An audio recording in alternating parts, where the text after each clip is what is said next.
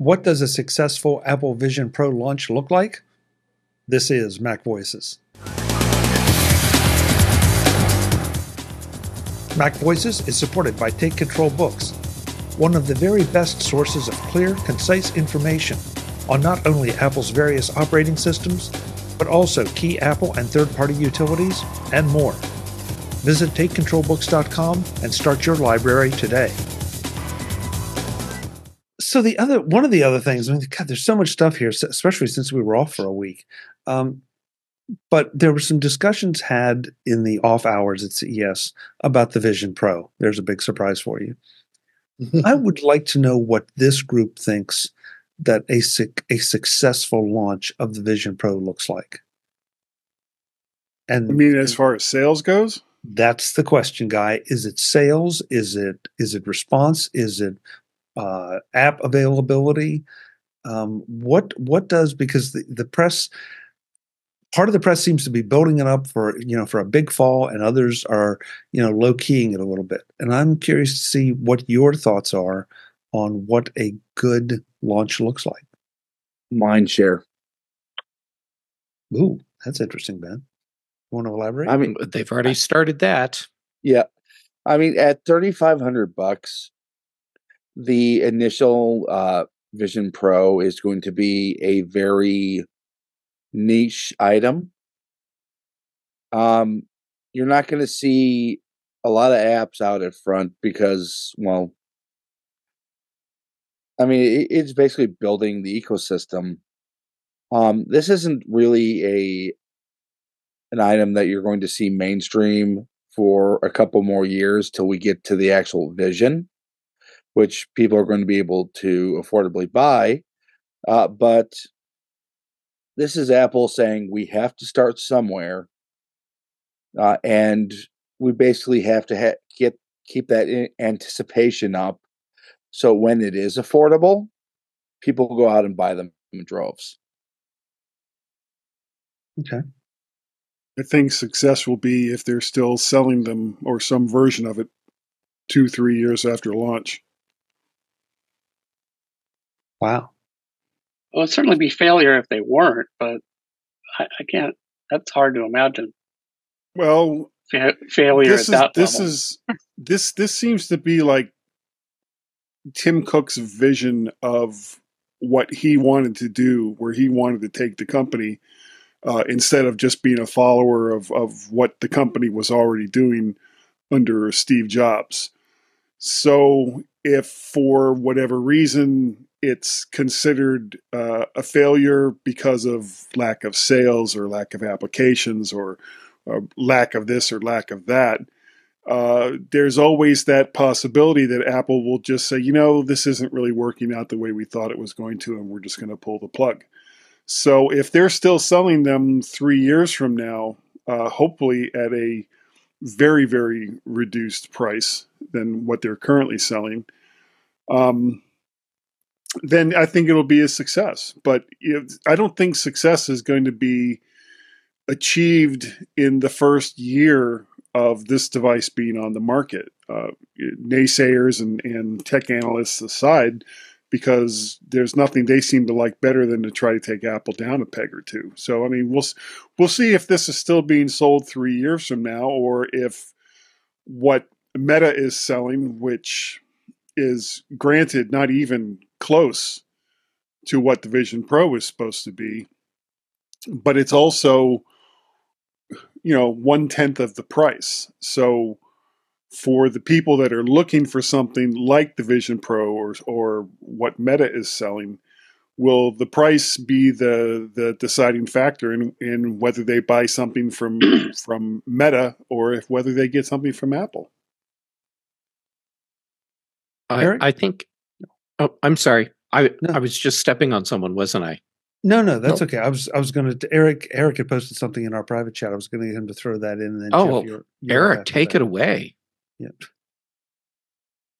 I think a successful launch is having two things you can do with it, like within the first couple of weeks. Movies is sort of the obvious thing. and people who, content generators who create movies for the product. That's a nice kind of ecosystem, but that's not enough. It needs something else. And if it's successful at having at least two things, then that gives something for content creators to do. It gives something for other people to do. It gives reasons to buy an iPhone that can produce content, and it's that whole kind of ecosystem bit that's in there. So that's what I'm looking for. I want more than one thing, and something that lets the rest of the Apple products kind of produce stuff to consume on the Vision Pro. Jeff? Go ahead. Yeah. All right.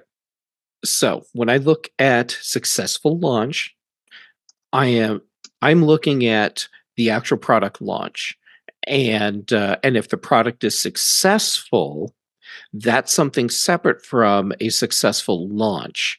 So 3 years from now, we'll know if this product category is going to be successful. What we need for successful launch, I think, is first, the purchase process needs to be smooth. And by that, I mean, are you ordering online? Are you doing the pre-order? You have to have an iPhone or an iPad where you can scan your head so it can get all the measurements and everything. That needs to go off without a hitch.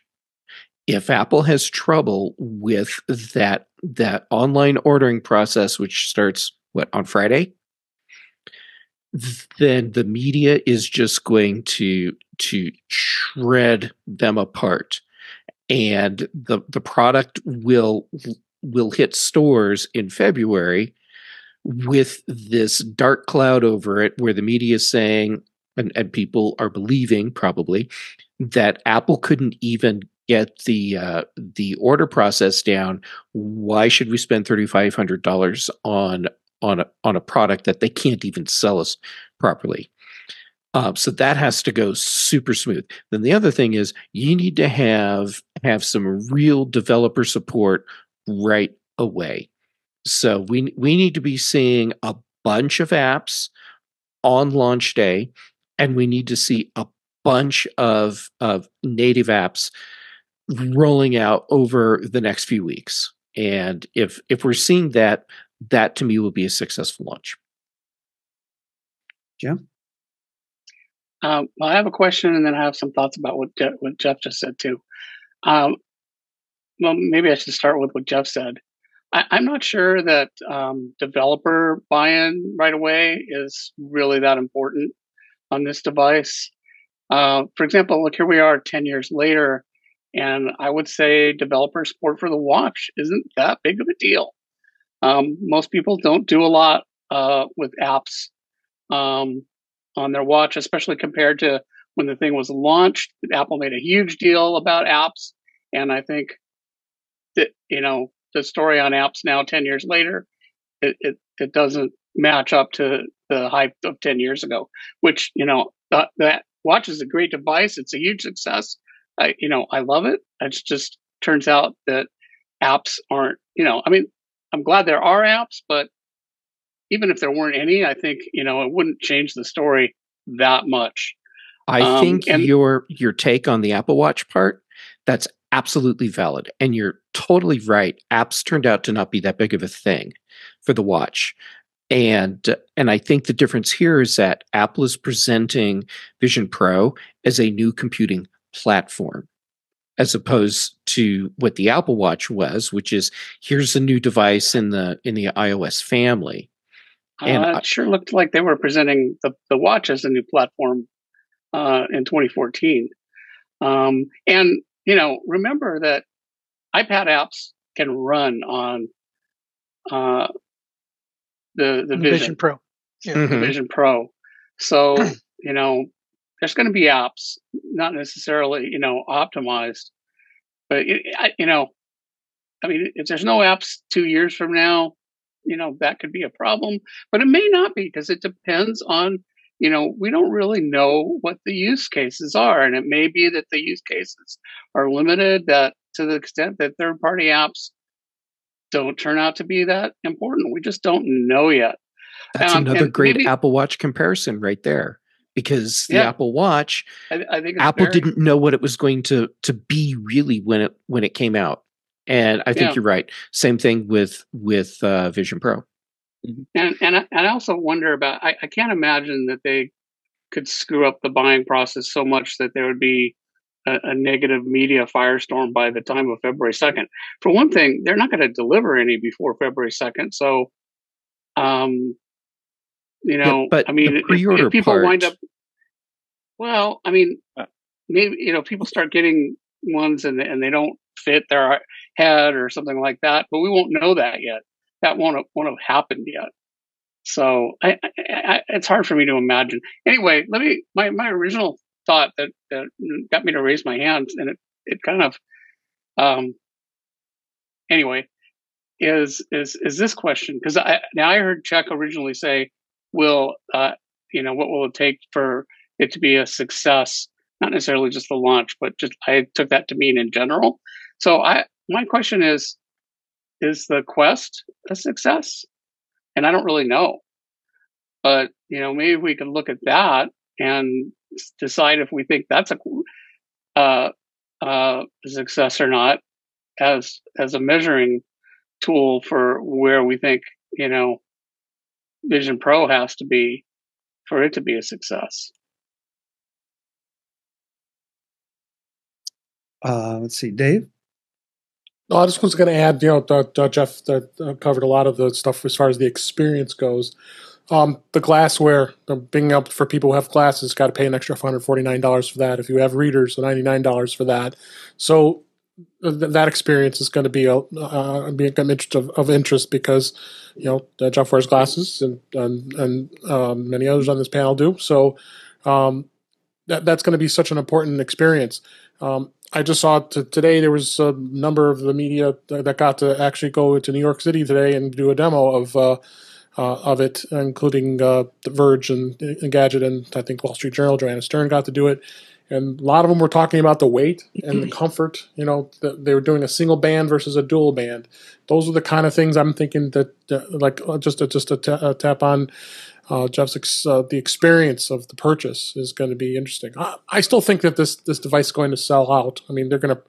Rumors were saying there's going to be anywhere between 40 and 80,000 devices available at launch, and I wouldn't be at all surprised that Apple does sell out of them, only because there's just so many people of interest of this device and to see where it goes. They also said that the App Store has got opened up as of today, is just to hit on Jim's comment about apps and how important they're going to be. So there are developers out there, obviously, that have developed for it, and they're looking to see how that's going to go on their end. So there's a lot of what ifs on this, but I think those are some of the key things I think that's going to make of it success, and it will be interesting to hear what people's experiences are. Webb, do you have any thoughts on what this is going to be? What a success would look like? Yeah, the first question is, how do you define success? 80,000 units, they sell those. Is that going to be considered successful? Could be. I was going back to remember the original HomePod, and they had that out for a couple of years, and then they dropped it. Was that a failure? I think it was a recalibration. They a couple of years later they came out with the new HomePod, and they had the minis on top of it. So I do think that they overpriced this thing for a reason, that they didn't want to get it overrun. I think the $3,500 price plus the eyeglass insert, which I would have to get. I think that's they're trying to not lessen demand, but try to control demand a little bit. Mm-hmm. And there is a lot of speculation. I've heard some things. I think I read it today. It could have been yesterday. That some of the Disney's, when they first announced it at WWDC, and they reiterated that they're going to have content available as an app platform. I think the thing that has me most concerned about is probably battery life. That external battery and being able to how long will the battery last? Will last through a whole 2-hour movie. Probably, I think they probably thought about that, but the battery life has me concerned. I will go on record right now that I'm seriously thinking about getting one, just because I'm an early adopter and I just want to play with it. But I think one of the problems that I have, and this will be my last comment. Normally, when you have something like this, you want to share it. Okay, I have one, and Jeff wants to see it, but because of the way it's designed and the glasses and that whole bit, you can't do that. I think. Yeah. I don't know how to get around that, but I think that could be a problem. It's $3,500 customized blindfold, So I think that's interesting too. But I'm thinking about getting one now. Reading about some of the content. I also want to go on record that right before CES, I asked the question in the Slack. Do you think Apple's going to say anything? And sure enough, they did. So I thought that was interesting too. They kind of want to get ahead of CES. So Yeah, because I mean they always try to steal, and usually succeed a little bit of CES's thunder, because this is potentially going to be the hot new gadget, and it's nowhere to be seen, or it's not at CES at all. I don't disagree with the guy. It could also be a huge fall, a huge blunder too. It could go either way. Well, I guess there were a couple comments made here that I would like to address. Let me put the camera back to where it's supposed to be. Because Mark Fuccio in the chat room was reading ahead a little bit, and then I think, frankly, I'm not sure. I've lost track who said it here, but I kept thinking about the HomePod. That the HomePod was not judged as a success, and yet it's still in the product line. Yes, it went away and it came back, and when it was going away, all of a sudden it was a hot commodity because it wasn't going to be available. That was sort of strange to me, because it did not get the rave reviews that maybe some of the other devices have, and yet people suddenly really wanted to make sure they had one, even though we had no idea that it was going to be coming back. And I also, Jeff's comments about, I guess, the Apple Watch being a platform, and then I got to thinking about the early days of the iPhone. These were borderline brand new devices that we'd never had access to before. And I think that everyone needs to be just a little patient and not start trying to declare, boom or bust in the first 6, 8, 10 months. Because if this truly is a revolution in computing, spatial computing, then everybody's going to start to have to think about how to think about it. Sort of like we did with the phone. I mean, think about the first iPhone apps. That's great. They were one-trick ponies, and they did one thing, and they usually did it fairly well.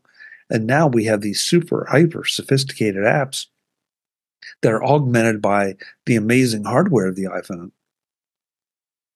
It just feels like we have to give ourselves times, along with the developers and Apple, to see where this takes us. And the iPhone evolved too. Yes. I mean, it didn't ship with an app store. That pretty much came about after people started jailbreaking them. So it's what we think the platform is right now doesn't necessarily mean it's going to be that in the future. Well, this is also, I think, there was, the phone market was well developed before the iPhone came out. People use phones by the tens of millions. Watches, they've been around for 100 years. But this is something that is really, there are a few headsets out there, but they're none of, they're not mainstream at all. So this is not, like Apple coming in late and redefining some market that already existed. So yeah, I think it's going to take time. I think, Apple's very patient. They've got the resources. This looks like a project that they've already spent at least 5 years on, and maybe 8, 10 years. So, and billions of dollars. Yeah. I think, Guy, I cannot imagine that there's any way this could not be for sale in 3 years. I don't care what happens. Apple will not give up that quickly. Well, Jim, we'll see. Yeah, Jim, you also brought up another interesting point about you asked earlier, and it just sort of hung there, and that is whether the Quest is a success or not. Yeah, and nobody. I don't know. Does anybody here have a Quest? That's what I thought. I know people that have them, but okay. So if there's anybody in the chat room that does, please let us know. I don't know that we're qualified to make that judgment, but I don't see much in the way of talk people using the Quest outside of gaming. That's where it's basically a gaming device, right? Yeah. My experience using a Quest, I have a friend that has one. It was a suboptimal experience. There's no way to account for glasses. Well, there are now third-party aftermarket solutions for glasses for a Quest, but it's uncomfortable to wear. It doesn't balance on your face very well. You have wires running everywhere. Every time you go to use the thing, we had to recalibrate for where you were in the room and where the sensors were, and you spend about 10 minutes using the thing, and it's like, I need aspirin for the headache, not because of where the distance, the diopter distance, but because it hurts to wear. And then if you have to wear glasses under it, well, now you have the added pain of it pressing against your glasses. If Apple can give people comfort wearing this, I bet there will be people that'll say, I don't care what it costs. I will pay it just to have a comfortable thing that I stick on my face. I have been woefully negligent in trying to keep up with the chat room tonight because they've been very active, and there's some great points that have gone by that I haven't. I'm sorry, I haven't been able to slide them into the conversation. But Kelly Gamont's in our chat room, and one thing that she said that I find a little disturbing. I find a lot of things that Kelly says disturbing, but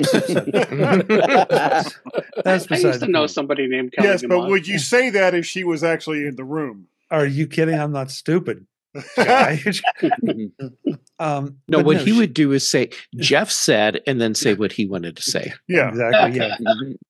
Yeah. No, but Kelly in the chat room says, do I want the Vision Pro? Not really. The Vision Air or the Vision SE? Yes, please. What does that even mean? What does that even mean? Other than the fact that you might be a little bit put off by the price because you don't know what compromises that the Vision, if there is such a thing, is a Vision. What she's a Vision SE or Vision Air or whatever. You don't know what kind of compromises. You don't know how that's going to fit into the value proposition. And I do have a lot of concern about this attitude that's out there that, well, maybe I'll get the next model. I mean, I don't think there's a thing wrong with that, but saying that they expect it to be better priced without having any idea what it is, I struggle with that a little bit. And I struggle with what that'll do to the Vision Pro market as we're getting into it. I love you, Kelly, by the way. Don't come and hurt I have me. a hypothesis on that, Chuck. And my hypothesis is it doesn't matter. It's not going to have an impact on sales. And the reason being is because the people that say, I'll wait for the next model, or I'll wait for the SE or whatever, these are people that were never, ever going to buy the initial product anyhow. Mm-hmm. So you're not losing sales because you're not, it's not people that were going to spend money on the product to begin with. Yeah. Agreed. Okay. Fair point. Yeah. Plus, if Apple didn't have any intention of selling lower SKUs for this, they would have just called it the Vision. Okay, that's maybe, but you can buy an iPad for $2,000. So, but they don't sell a whole ton of them, I would imagine. But So Kelly has responded in the chat room, says to her it means that it'll be less expensive and might be lighter. She's usually an early adopter, but in this case, she can't find a use case for it. Yep. And Kelly, I'm with you on the use case. I think that's one of the reasons I'm hesitating. I want to go and do one of the demos and find out, what it's like and what the current capabilities are. So I'm because listen, I know plenty of people, some very notable people that scoffed at. Well, I'm never going to pay that for an iPhone. Why would you pay that much for a phone? Are you insane? At $399. Yes. well, it started at $600, which I paid. Which I did too, Jim. Yeah. But, Same. But we all can see the use cases. And of course, now they're way more expensive than that. And we're still buying them. Yep. Because they still deliver on the use case. You can buy a MacBook for less than you pay for an iPhone. Yep. Mm-hmm. Yeah, good point. Good point. The MacVoices Live panel had even more thoughts on what a successful Apple Vision Pro launch looks like, not just dependent on sales numbers or adoption numbers or anything else, but also some less than specific factors. You'll hear more next time on MacVoices.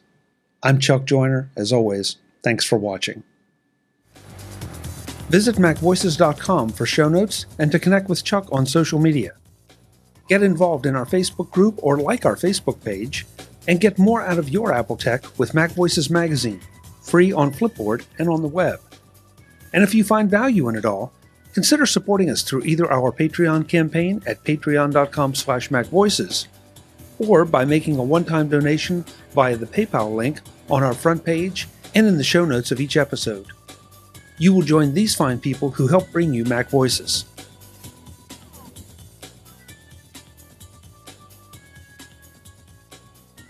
Advertising handled by Backbeat Media at backbeatmedia.com. Bandwidth provided by CashFly at cashfly.com.